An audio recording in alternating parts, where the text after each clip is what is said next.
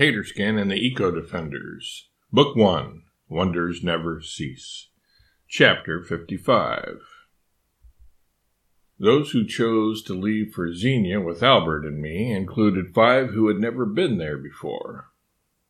Alexis, the African gray parrot, Ocero Puddleby, the rhinoceros, Terry Wingfinger, the pterodactyl, Rinky, the duck-billed platypus, and Rovette, who was going there mainly to be with me, I'm proud to say.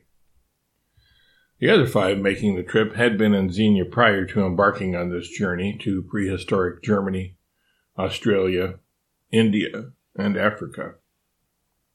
Stripes and Marmalade, Draco, and, it probably goes without saying, Albert and me. Tub Thumper now opted to remain in her African home, especially because her brother Chumbawamba was there. Chum wanted to someday visit Xenia, but not just yet. He first wanted to regale his friends and acquaintances with tales of his exploits in the Congo and Botswana for a while before leaving on another trip.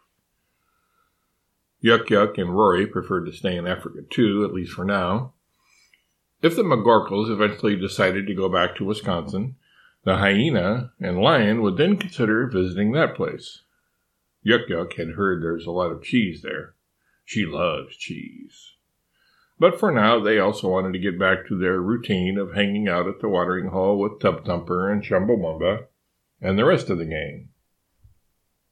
As for Ooga Awooga, the gorilla, Jowls Behemoth, the hippopotamus, Jupitus, the cheetah, Falcona, the peregrine falcon, and the others they had worked along with in the Congo campaign against human slavery and genocide, as well as the Botswana campaign against poaching, animal genocide, they remained in 1885 Africa to head up any further operations that needed to be carried out to protect humans and animals who were mistreated, as well as mistreatment of the earth, which also, by definition, was an assault on humans and animals, as that was and is our habitat.